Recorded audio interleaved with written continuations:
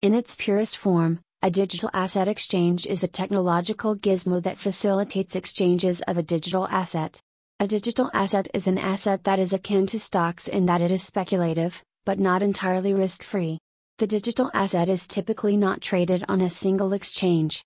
However, it is gaining prominence as a viable investment vehicle. This is because it is a decentralized market that has the potential to revolutionize the way we buy, sell, and trade assets in the future.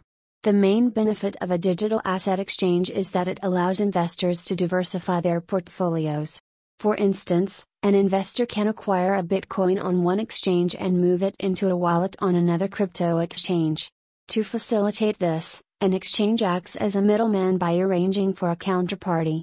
Despite the fact that a crypto exchange may not be able to segregate ownership from a corporate balance sheet, the resulting structure is a viable alternative to traditional custodial services.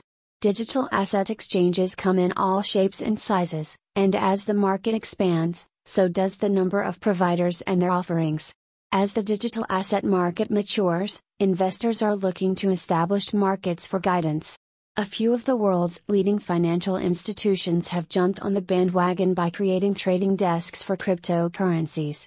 These include JP Morgan, which invested in Web3 technology and plans to spend $12 million in fiscal year 2019. Fortunately, the market is ripe for the picking. Some of the world's largest wealth managers have paired up with crypto-focused companies in the hopes of wooing crypto investors. While cryptos can be a viable option, it is not for everyone. Many unsophisticated investors simply are not savvy enough to weigh the pros and cons of a digital asset before they invest. Moreover, a plethora of legal and regulatory concerns could potentially hinder the aforementioned evolution of the exchange. Fortunately, the SEC has taken the lead on the oversight of digital asset exchanges and is implementing its own regulations to keep the market safe. There are two basic types of digital asset businesses, namely, the crypto exponent and the digital asset broker.